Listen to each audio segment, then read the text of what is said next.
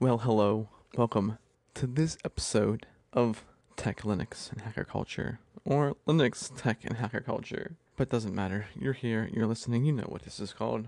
Let's carry on. So, again, big thanks to everyone who listens. I get these updates since I publish this through Anchor.fm. I get these updates in my email about how many listens in a 24-hour period, and I'm really surprised at the number that we have. It's incredibly high for an early podcaster like myself. I'm quite humbled. Thank you for your time. Today, we're going to talk about how to make the internet more awesome. This here, guys, is an introduction to DAT and the Beaker browser. This is cool. I really like this, and I actually am mirroring my content from Steemit onto the DAT with the DAT protocol through the Beaker browser. So if you want a peer-to-peer version of my stuff, you can find it, and I will give you the address at the end of towards the end of this podcast. As you all know by now, I am in love with decentralization on all the internet things. The big issue is the service providers being the gatekeepers. This is solved with mesh networks, and we're going to get into that in the next episode of the podcast. But the other issue, which we're talking about today, is hosting your files, your sites, your applications, your communication. And I've come across an open source startup working to fix the hosting problem. This is awesome. All the pieces are here for someone to live their internet life almost completely decentralized. However, 100% decentralization is not possible, but we are much better off than we were even 5 years ago. Once the boulder passes the peak, that is the ease of use and adoption of the internet will be the people's as it was intended.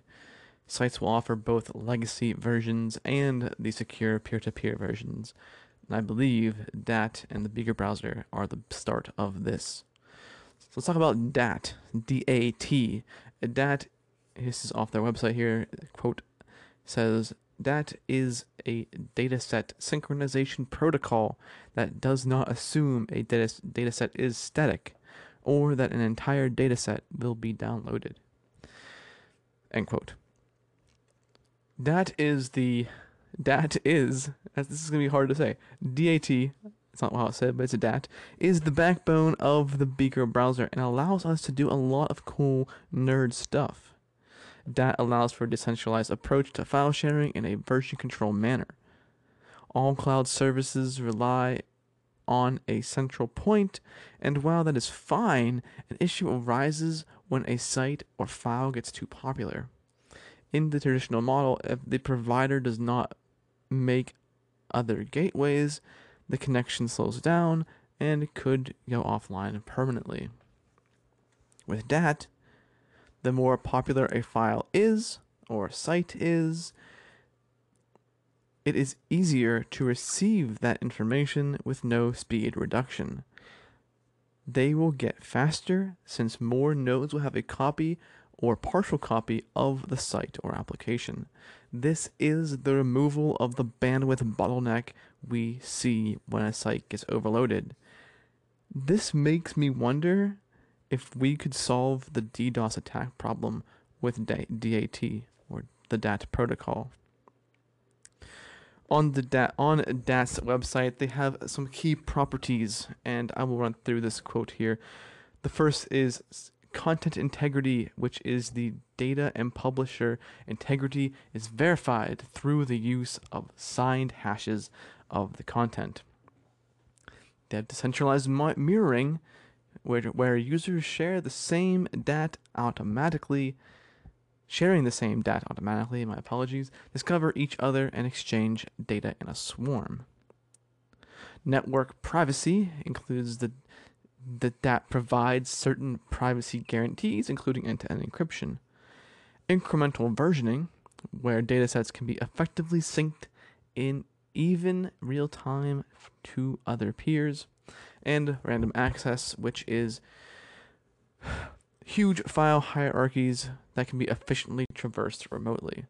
So let's kind of break this down a little bit and change the wording a little, here and there, because that was a lot. I understand. The content is secured with cryptography, and these hashes are used so that we know the data is from who we intend. I talked about cryptography in detail in a podcast before, which is doing quite well. Thank you so much, and you can go check it out there. So check it out to get more in depth about cryptography and hash algorithms. That's what they're doing for content integrity and like making sure that you know this is where it is who it's supposed to be from. Decentralized mirroring is what allows the transfer of data to scale. This gives us a faster fetching time than when only one server has the data. The more popular a site is, the more nodes that cache it, and the more nodes have a copy or partial copy of it, which makes it easier to access as it's indefinitely scalable in a sense. Decentralized monitoring is what that was. Network privacy is tricky in peer-to-peer systems, and that gives users control over the level of the security. Sites are private by default with unguessable URLs. These are 64 characters long. No one's gonna be able to memorize these, but anybody who has the URL can access the information. With incremental versioning, that is using a GitHub-like approach to make sure that every node hosting your content has the most up-to-date version of your site or file. This I have first-hand experience with because I do have a DAT version of my blog, my Steemit blog, and I have it hosted at hashbase.io, which is the same group of people. Hashbase is mirroring my content that I have on my computer. When I update on my computer with a new file, and I publish it to into the DAT protocol using the Beaker browser, the Hashbase IO copy of it sees the incremental change in the versioning and automatically updates it as well. So there's an always-on version of my blog through that company. It's pretty cool. It is literally instantaneous. I saw maybe like one refresh. Not even that. Like I would go there and I'd refresh it and it would be there. It's very quick. Very well made. Then we have the random access, which is the last point that they have in the quote. And what I see this as is a property that has many parts to play off of. But the quote above is basically means you can get individual files or folders from the DAT protocol effectively over the network. The details of that are still new to me, so if you read the white paper, let me know if I got something wrong in this whole thing. If you want to know more, make sure you read the white paper because that's where the most accurate information is. So, that being said, let's talk about the Beaker browser. Their website says that Beaker is a peer-to-peer browser with tools to create and host websites. End quote. And it sure is. At this time, we need a special browser to access these peer-to-peer sites. Just as you can use Tor to view sites with either a .onion or a .com domain, you can use Beaker to view both the legacy web and any site using DAT protocol, the DAT protocol. You don't even have to know a site has a DAT protocol peer-to-peer version, because when you head to a site using the traditional web, and that site has a peer-to-peer version, you will see a button in the address bar at the top right when using the Beaker browser. You click the DAT version, it'll say secure peer-to-peer, you click it, and it will automatically switch you over to the decentralized internet and peer-to-peer version. It's that simple. Beaker also makes it easy to create a site using this DAT protocol. These files store on your local machine and are given a unique address. This is a hashed, looks like a hash. It is a hash. That's what it is. It's a 64-bit hash, and it's assigned to your data, your instance on your device. You can share this address, this unique address, with anyone you wish. and all I have to do is put that into the DAT browser and they will see your content. It's as easy as copying and pasting a traditional link that we do today. The files are only accessible when the device is on, but as I said, there are options that around if you don't run a server. One is hashbase.io, where you can get a free subdomain as an always live version of your site. If I'm not mistaken, I know this is how it works. When you make changes on your computer, it will automatically be reflected on Hashbase thanks to the version control. Some other cool features of the Beaker browser include live reloading, offline sync, and a new peer-to-peer web API. With live loading enabled for a web page, you will see every update that a site has as it's published. This could work great for social media sites using the DAT protocol. Offline sync is straightforward and allows you to save a web page for later without the need for an internet connection. This would be great if you're worried about a page being taken offline that you need. The web API makes it easy for developers to create sites and applications that work with the DAT protocol. Easier the better. Let's be serious. Since this is still new, making it as easy as possible for developers to create on this peer-to-peer network is critical. This is the stuff that gets me excited, guys, for the future of the internet. Aside from paying my bills, I can almost use a decentralized web entirely today.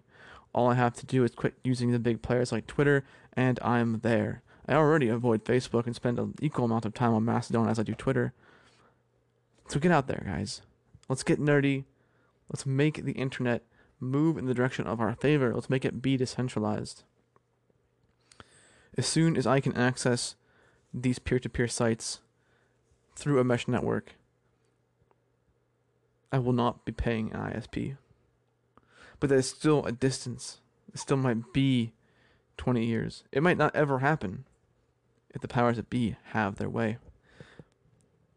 But with things like the DAT protocol, the Beaker browser, mesh networks, and all of these federated services like Mastodon, we have a better chance than ever to get back to the internet's original intention. A system to communicate. We should make it as free speech as possible. When one entity has the ability to censor a voice, they have the ability to censor all the voices. And as you know my stance, the bigger and bigger these companies get, the more and more we see them influencing people's mindset. Facebook has openly admitted that they have used their system to manipulate psychology of people using the site.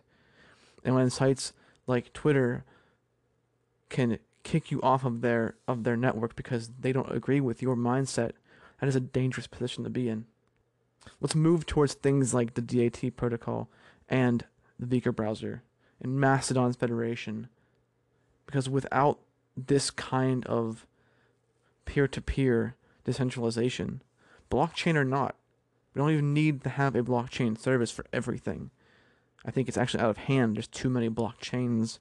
Blockchain should be very specific in its use. And I think that blogging is not a good use for it, even though I'm on Steemit. I use Steemit to post. I don't think it's the best because you cannot delete your post after 7 days. And you can't even edit it after 7 days. I don't think you can delete it at all. But you definitely can't edit it after 7 days, and it's in that form forever. This is a little unnerving. Whereas a regular peer-to-peer decentralized model like DAT and Beaker, I can change it whenever. I can go back and edit mistakes. Say, hey, guess what? I was wrong here. Edit. I can delete something that I don't want to see in there anymore. So keep that in mind as you go about learning about decentralization. That Bitcoin's huge right now. Blockchains are huge. But just because we can use a blockchain doesn't mean we should. Thank you for listening. I appreciate your time spending with me here talking about how to make the internet more awesome using the DAT protocol in the Beaker browser. Go to beakerbrowser.com and check it out. Download it. They have a Windows and Mac version, and if you're on Linux, you have to build from source, but it's fairly straightforward. It's not hard. You just have to have like Ruby on Rails installed and use. If you want to make a site, you need Jekyll. I think it's called. Let me see real quick. Yeah, Jekyll. Jekyll to make your site. And it uses Markdown. Pretty easy, straightforward. Play around with it, guys. If you would like my Hashbase, you can go to blog-jrswab.hashbase.io, and that's where you will find any browser will see that one as a typical address, and that is the exact reflection of my decentralized blog. If you're using the DApp browser and you go there, you can click and access the decentralized version.